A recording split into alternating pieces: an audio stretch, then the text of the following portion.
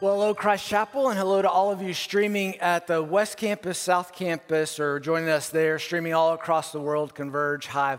Man, just super excited to worship with you today. I do want to say personally, thank you to the Christ Chapel family for making Easter just an incredible worship celebration. I thought it was fantastic, and we asked you to invite your friends and neighbors, and you did so, and so much so that, it was just incredible. The amount of people that we had loved it, and so I'm going to ask you to do something else. You're like, Cody, I already did one thing. Okay, here's the next thing. Those folks that you invited to come with you to Easter, here's what I'd like you to do. I'd like you to go back to them and ask them two questions. First question is this: what stood out to you? Just very simply, what stood out to you? And the second question is, will you come back with me? And if they come back with you, you will buy them a meal, okay? Go ahead and promise them that. I don't know what service you go to. Either you're going to buy them brunch or lunch or breakfast or something like that, okay? But I want to know what stood out to them. I want to know what impacted them or what they were thinking about as they drove away. And I'm going to ask the folks that I invited those same questions. So what stood out to you, and will you come back with me? If you do, I will buy you food. Okay, that's what you're going to do. Those two things, please, and certainly email them into me. I'd love to know what they're going to say. But we're gonna have some fun today. In 2013, a phrase came onto the scene that I know that you will all recognize, and the phrase is "No rules, just right." You recognize this, don't you? I mean, maybe you would recognize it if I said it in an Australian accent. Now, I won't, but No Rules, Just Right was introduced into the world by this wonderful chain called Outback Steakhouse. And you've heard of it before. And the reason why they introduced this phrase was because they wanted to capitalize on everyone's desire to customize their meals. That you can have your meal just the way that you want it. They have so many options and combinations on their menus that there's no rules. You just get it just right, just the way that you would like it. So you want a steak? Sure, we can do it. How would you like that cooked? Would you like any toppings on that? Not enough protein? Would you like to add some, shrimp to that? Oh, you're not a steak person. Would you like chicken? Hey, not enough protein? Let's add a rack of ribs next to that.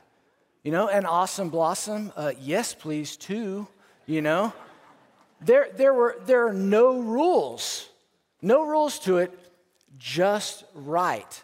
That's what they were capitalizing on. And man, I bought it hook, line, and sinker. We all do, because we all love that customization. We don't want any rules to anything that we want. We just want it just right. I mean, wouldn't it be amazing if life worked that way? If life had no rules, it was just right. I mean, do you want to go to work? No.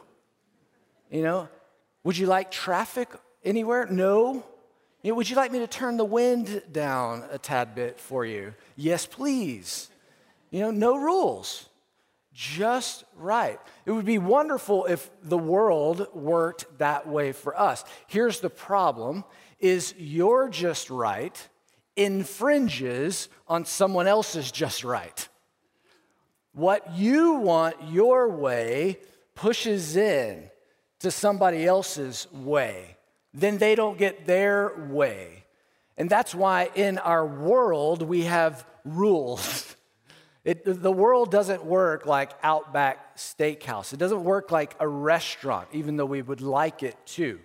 And so we've got to understand, how do we interact with others when our desires bump up against theirs? And that's why people dedicate their lives, schools dedicate departments to this idea of ethics, which is really just moral principles that govern people's behavior. What situation determines how I should help you or interact with you? Because what I want to do doesn't always help you. And so should I not When can I retreat? When do I need to step in? All of those ethical things are what people study for forever, really, in their lives. And that's why it goes on in perpetuity. And it would be great if we knew the ethical behavior that applied to every situation. But there are so many rules. You know, Jesus talks about so many rules, or not rules necessarily, but so many principles about how we're supposed to interact with people. I mean, really, isn't that what Scripture is all about how we should interact or treat God and treat and interact with others? That's really what all of Scripture is about. And honestly, I think that's one of the reasons why so many people are not necessarily attracted to Christianity, is because they think there are so many rules. They think the Christian life is so constricting because of all the boxes that are put around them. But really, I think if you think about it, and I want to show you this today, is that Outback stole that phrase from Jesus. Because when you look at Jesus' ethic, he doesn't have a bunch of rules. Jesus' kingdom ethic is no rules, just right. And that's what we're going to talk about today. So Matthew chapter 7, if you would open your Bibles, Matthew chapter 7, verses 12 to 14. You will need your sermon notes because a part of what is on your sermon notes is not going to come up on the screen, and I want to talk through that. We're obviously continuing our series today, Upside Down, as we study the Sermon on the Mount. And remember the context of this. This is Jesus's essentially royal inaugural address. As Jesus brings his kingdom, he is the rightful king to rule and to reign. And he's explaining in the Sermon on the Mount, the most famous speech that Jesus ever gave, what the rule of his kingdom should look like. That's what this is all about. And of course, in any kingdom, one of the things that the king or the royalty needs to explain is how people are going to interact with each other, how their citizens should treat one another. And today we're going to study probably one of the most, actually I think it's probably the most well-known scripture in all of Scripture as it relates to Christianity, because we're going to study the Golden Rule, or what has been called the Golden Rule. And really, it's not, in a sense, the principle is not unique to Christianity. And I'll show you that. We've actually seen this similar principle worked out in ancient history. Many kings or queens or royalty in ancient days used similar kind of phrases and thoughts to this, but Jesus, as you can imagine, turns it upside down and applies it in a totally different way. I want to show you not only what this rule is, but we're going to talk through it. And the reason why we're going to spend so much time on such a small portion of Scripture is because if you know the Golden Rule, then you know that it's impossible to apply. Impossible to apply. And that's why it's going to take some explanation. So I've got to explain to you what the rule is, because it's just right. And then I want to show you the path, and I want to show you who's led the way on that path. So let's look at the rule. See, Jesus introduces this kingdom ethic that encourages charitable action without expectation of reciprocation. And I know that that's a mouthful, but we're going to break it all down. But kingdom ethics encourages charitable action without expectation of reciprocation. Let's look at the Golden Rule. Verse 12. Jesus says, "So whatever you wish that others would do to you, do also to them, for this is the law and the prophets." Now, I want to explain the variation that we find throughout history. Throughout history, really the variation that we find most prominent is really one that is stated in the negative. What we find throughout history are kings and queens or countries basically saying, if you would hate that someone would do X to you, then don't do it. So it's a negative. If you wouldn't want somebody to do it to you, then don't do it to them. It's not only a negative, but it's very passive, right? It just says, don't do that. Jesus turns it upside down and flips it on its head because this is not passive. What Jesus is explaining is proactive. And it's not in the negative, it's in the positive. You see, if you look back at it, it's very proactive. Whatever you wish that others would do to you, then go and do to them. You should be proactive in how you treat people, in thinking about other people, in putting their needs first. You see, it's totally upside down. You see, with the other rule, there were bounds to it, meaning if you don't think about it, then you don't really have to do it. With Jesus here, there's no bounds to how you should treat other people well. And what I mean by that, I was very particular in that word charitable, which means you should give graciously in how you treat one another and not do it with expectation that they're going to give you something back. That's not what this says. It doesn't say, do unto others so that they will do unto you. It's just as you wish, as you dream, as you hope. You think about the depth of that statement. Whatever what do you wish for yourself? I mean, we wish, we dream, we hope for ourselves so many things. And Jesus says, guess what? Other people have those same aspirations, those same thoughts for themselves. And guess what? Go do that for them. Whatever you wish, whatever you hope, whatever you dream that you wish people would do for you, do for them. No bounds. This is in quality, but it's also in quantity. It's without prompting. Somebody doesn't have to do something nice for you. I mean, this is unbelievable what Jesus is saying here of his expectation of how his citizens would treat one another, which is why I say, it's impossible to apply. It's so hard to apply. But he says, this is how you will fulfill the law and the prophets. Remember, we've talked about this, and you've heard this, and we'll study it again in Matthew chapter 22, because Jesus said that's the greatest command. Love the Lord God with all your heart, soul, mind, and strength, and love your neighbor as yourself. This is what fulfills, sums up everything that's in the Old Testament.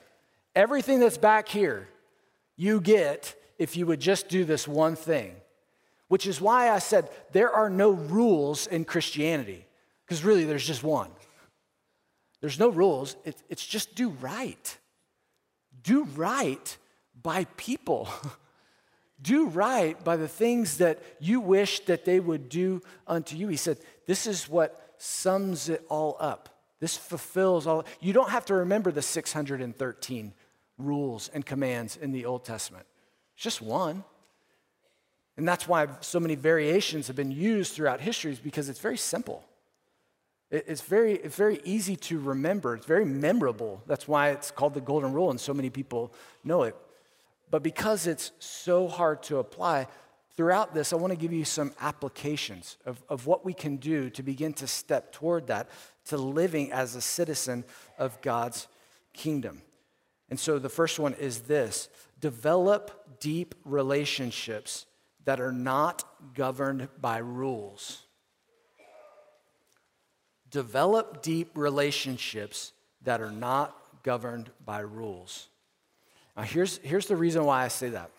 First, the reason why rules are in place is because we need them so we don't infringe on one another. We don't step on each other's toes.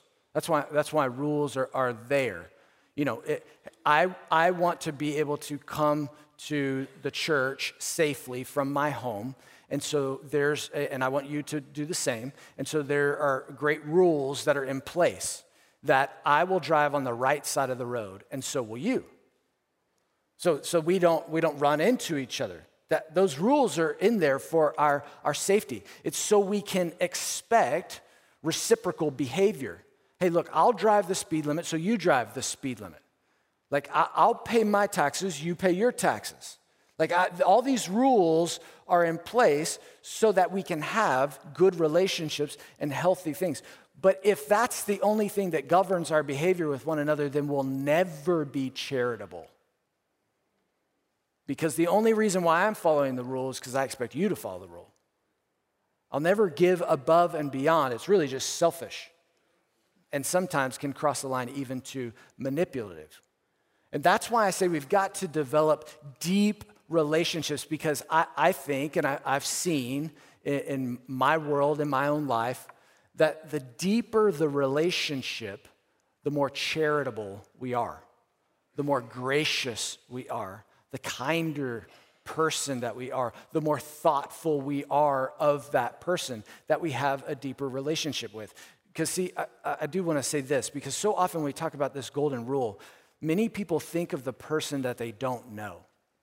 Meaning, we hear this verse and we go, oh yeah, that person that experiences homelessness, yeah, I should probably help them, do to them. Yes, this applies to them.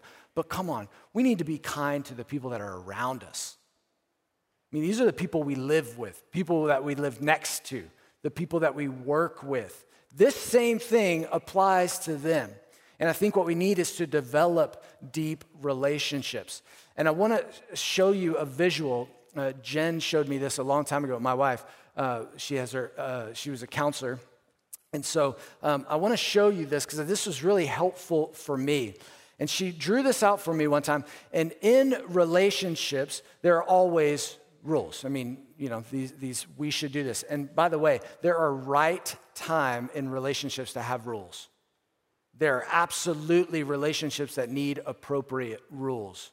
We talked about it with the marriage sermon that we talked about earlier, that good fences make good neighbors, like good rules apply. When you don't know a person, when your relationship is low, the rules then need to be high. Does that make sense? When you don't know a person, you want a lot of rules because those rules help govern the expectations of how you're going to interact and respond. I'll give you a great example. For those folks that drop their children off in our children's ministry right before our worship service, you should know there are so many rules that we have in our children's ministry. So many.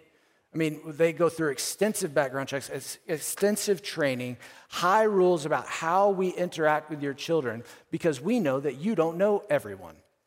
And you don't have that depth of relationship. And you go, praise God, Cody, that the rules are high. And absolutely, that is 100% appropriate. But sometimes in our own lives, we find that the relationships that are low, the rules have to be high. And guess what? The opposite is true. That when your relationship is high, the rules can be lower. Why? Because I trust you. You trust me. We have each other's best interest in mind. You know me a little bit more. We can walk together in this. We don't have to check in on so many different things because we have a high relationship. The rules can be lower. And we've talked about, I just mentioned marriage. This applies in marriage too. When you're starting to sense some tension in your marriage and it feels like there are beginning to be a lot of rules in a sense, maybe your relationship is suffering. And maybe you need to focus on your relationship. So as you sense that barometer of rules going up, you need to do a check-in on just the pure relationship with your spouse. So that's a good principle, I think, that applies and you need to understand. Because we need to develop deeper relationships. Because if we don't develop relationships, then it's going to be tit for tat. I did this for you, you do this for me. It's governed by rules instead of charity. And so we need to continue to develop those rules or develop those deeper relationships so that we can understand that person, to treat them as we wish we would be treated. Okay, the second aspect of kingdom aspect is the path, the kingdom ethics. is the path. Kingdom ethics is not only the rule is no rules, just right, but it's the way of heaven. But you've got to understand that it doesn't earn your way to heaven. See, in ancient past, when this phrase has been used, one of the ways it's been used is a path to enlightenment, or a path to happiness, a path to heaven, a path to nirvana, a path to whatever that end is. That if you treat people this way, if you treat people nicely and kindly, then you're going to end up at whatever utopia that is that you would hope that would be at the end of that rainbow. But Jesus is not saying that if you just treat people well, that you'll end up in heaven, because you cannot earn your way there. And I think that's why he follows it up with actually another very famous passage in verses 13 and 14. Look at it with me. He says, "Enter by the narrow gate, for the gate is wide and the way is easy that leads to destruction. And those who enter by it are many, for the gate is narrow and the way is hard that leads to life. And those who find it are few." Now, the way I want you to begin to understand this passage is the first phrase that is there in verse 13, which says, "Enter by the narrow gate." And then he talks about a path. You see, there's a path beyond the gate. And the reason why that's important is because that is a clue to you and to me as the reader that we don't get to heaven by walking the narrow road. The gate is what you enter through. And he's saying, if you enter through the gate, that narrow gate is a relationship with the king. This is his kingdom ethic that he's telling you about here. If you have a relationship with the king, then you will be on this narrow road. You don't go along this narrow road and at the end of your life end up at a gate that he ends up opening for you because you've made it so far down the narrow road. Do you get me? It's not some place you end up. It's you enter into a relationship with Jesus and he says, "Great, this is the way of my kingdom. It's on the straight and narrow." And that's really important for us to understand, because there's one misconception, I think, that is prevalent in our world, and that's that the way to heaven is not only earned, but it's a funnel. And here's what I mean by a funnel, is that I think people think that they can start off their lives on the wide road, that they can live their lives however they want. And as their time narrows down, that they can begin to make changes or begin to make sacrifices and begin to go, "Okay, Lord, I'll start living for you now." And that is not at all what he is describing. He is not describing a funnel. He is describing a fork. This is a fork in the road where you are going to make a decision. And the fork, one way leads to a wide road and one road leads to a narrow. Notice that in a fork, there is no fence. You can't ride the fence. You're either on the wide road that leads to destruction or you're on the narrow road. And what I want to do is I want to break those down, because both of those roads Jesus describes here as having ethical implications. And so I want to describe to you what the worldly ethical system says and what the kingdom ethic describes, because they are distinctly different. And this is on your sermon notes. You see, the worldly ethics, that ethic is so different from the kingdom ethic. One, because worldly ethics is relative. That's part of the reason why people spend their lives and universities spend gobs of money on departments, is because they want everything in ethics to be relative. You come with any question, how should I treat my dad? Well, what are the circumstances? Well, how did your dad treat you when you were growing up? Well, what's going on with your dad now? They ask all these qualifying questions to try to run it through a formula and make it relative. And what Jesus is saying is it's not relative in his kingdom ethic. You see, now that sounds very reasonable for everything to be relative, but I want to remind you of what Proverbs chapter 14, verse 12 says. It says, there's a way that seems right, but in the end, it leads to death. There's a way that seems right, but in the way it leads to death. And that's exactly what Jesus is describing here as he describes this worldly ethic. Let me just walk you through those. He says there's one path that is wide. What I mean by that, and when we look at the world, it means it's spacious. It's accommodating. And accommodating for not only what you want it to be, but what you want to bring along. That you can bring along any ideal. You can bring along any belief. It's very wide. This is why he says one of the things is that many are on it. The majority find that way. It's easy. The majority find it because that's natural for us.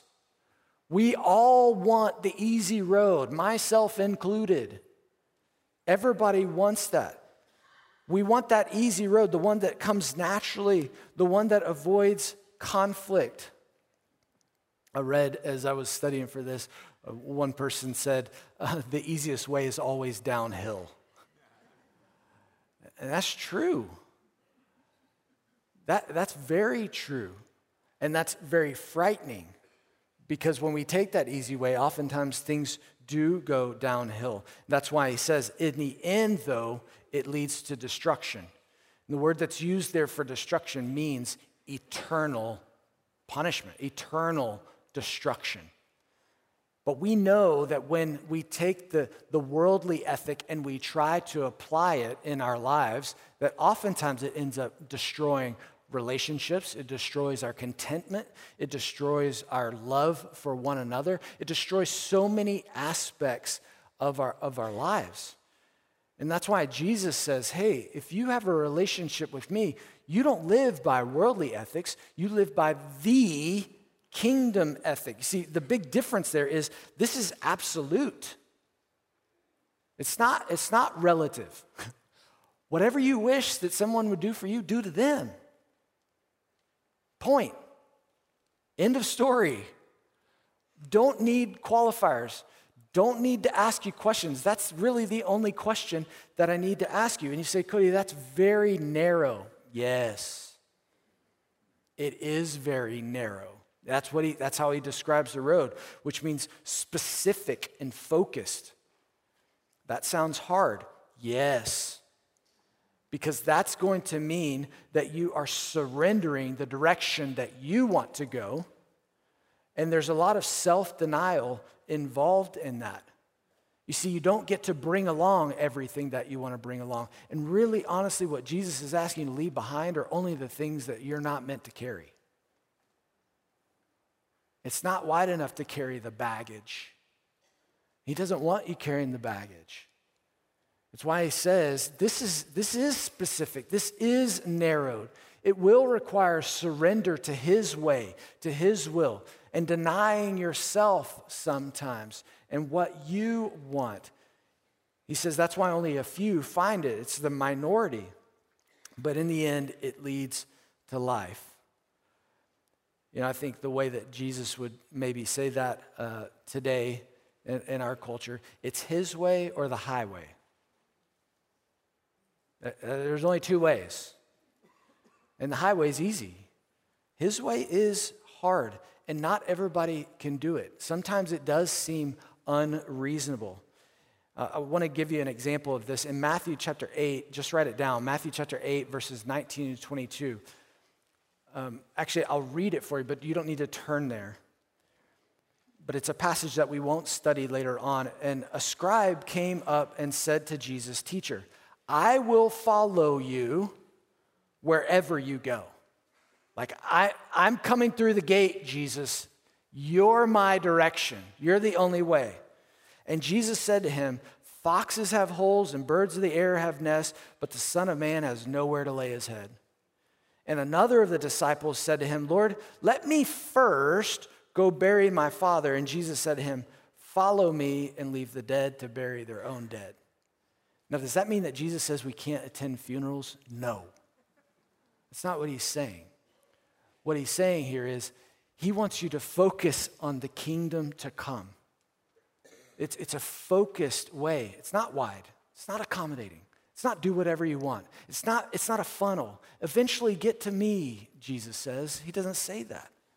He is the gate, and his way is narrow. And we live now in what is in light of what is to come. So here's one of the things that we need to do in order to apply this. It's develop consistent disciplines that keep you on the straight and narrow. Develop consistent disciplines that keep you on the straight and narrow. Many of you know I grew up in small town Texas, and actually not even in small town Texas, 7 miles outside of small town Texas, which meant that we did a lot of driving to and from for everything, gas, groceries, school, didn't matter. Which meant that we were driving past a lot of fields that oftentimes would plant corn or cotton usually, a lot of corn, but corn and cotton. And one of the things that always fascinated me as I was growing up is how straight these rows were. Whether they were plowing or harrowing, it didn't matter. But I'm like, how do they do that? That is so straight. And maybe you probably already know this, but the way that they make those rows so straight is they pick a point out in the distance, out in the future, and they align that point with their hood ornament. Something that is right there on the front of the tractor. And as long as they keep those two things aligned, they'll stay in a straight line. That keeps them on the straight and the narrow. And we have to do the same thing. You see, what Jesus is asking us to do is to align our current life, our hood ornament, with his future coming kingdom. And we've got to develop disciplines. Because can you imagine how disciplined a farmer must be to plow or harrow that field? I mean, you can't look to the side or you're going to turn the wheel. You can't look behind you. You can't start texting and driving. Please don't do that, people, okay? It's very dangerous. But you've got to keep those things, those are those disciplines. And here are the two things that I want us specifically to keep aligned. One, I need you to stay in God's word. That's the thing, that's the future point in a sense that keeps you aligned with Jesus' kingdom coming. Because everything that he says in his word is opposite of what our world is telling us. That's that thing that has got to be the point out in the future. And the hood ornament, what I need you to keep in line with here is community. You've got to be around other believers. If you're not around other believers who are holding you accountable, then it doesn't matter how much you're staying in the Word. I love that you're staying in the Word, but we've got to be around other people that help sharpen us to these things. Those are the two things that we keep in alignment. Those folks that say, Cody, you're getting out of line here. You see, nobody can tell me that if it's just me and my Bible. The Holy Spirit can and does. But somebody else around me can say, Cody, that was out of line. I go, yeah, you're right. Forgive me, Father, and forgive me, whoever. Those are the 2 points that will keep us, but those have to be consistent disciplines.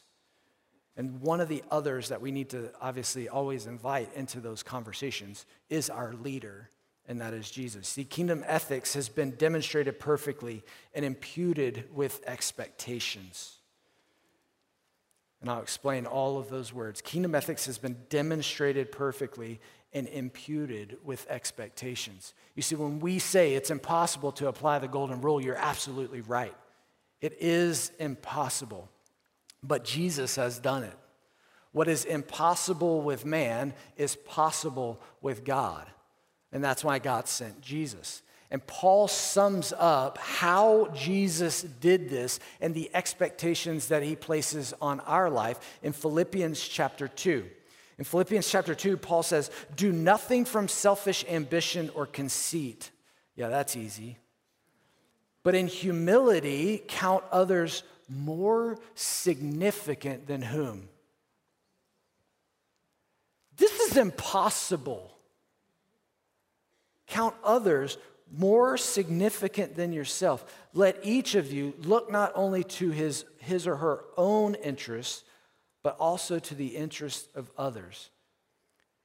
He says, have this mind among yourselves.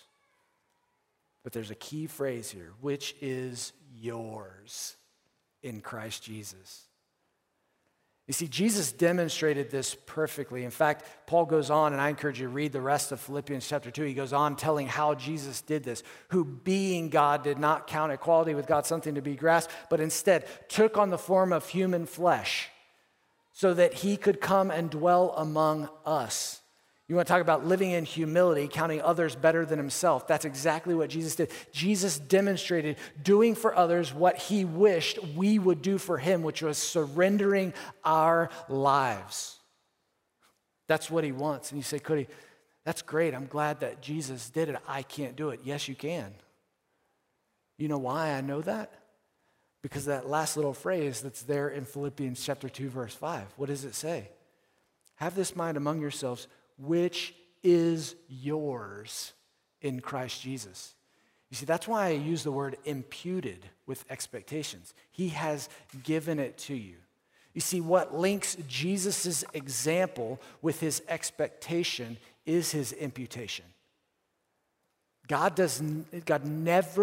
He will never expect anything from you that he will not empower you to do. And the reason why he puts this expectation on us is because he empowers us to do it, and he gives us that mind. And so what we need to do as we need to develop his mind and consistently renew our mind is develop authentic devotion to the one who devoted his life to you. You've got to develop authentic devotion to him, and here's why. Because actually, using this whole golden rule idea, you've heard me say this negatively, and I think this is true. I've seen it play out all the time. Hurt people hurt people. I hate that. I've just seen it axiomatically work out in the world. But here's something else that I've seen that's an axiom. Helped people help people. And those that are helped by Jesus have way more compassion to help other people. That's why we've got to keep those sights aligned. Our eye on him and his kingdom coming. Knowing that, going back, that he's the one that has helped us, that said, ask and you shall receive, seek and you will find, knock and the door will be open to you. God, you've got all of my needs, so you know what? I can count others better than myself. I don't have to do anything out of selfish ambition or vain conceit because you are looking out for my needs. And so I don't have to help myself. I can help others. You see, the kingdom of God is actually a lot more like Outback Steakhouse. There's no rules. It's just right. Let me pray for us. God, we thank you for your word. Thank you that you empower us to do what you expect of us, what you ask of us. And so, Lord Jesus, we need your mind and heart. That's why we're doing this entire series, is so that we would embody the heart of Jesus, so that we could make an impression on, so that we could reach out to, so that we can invite others in our own backyard to walk with you, the life giver. Because right now, Lord, they're on a path that's wide and easy and accommodating, and it leads to destruction. Lord Jesus, keep us on the straight and narrow, following after you, inviting others to that life that is abundant. We ask it in Jesus' name. Amen.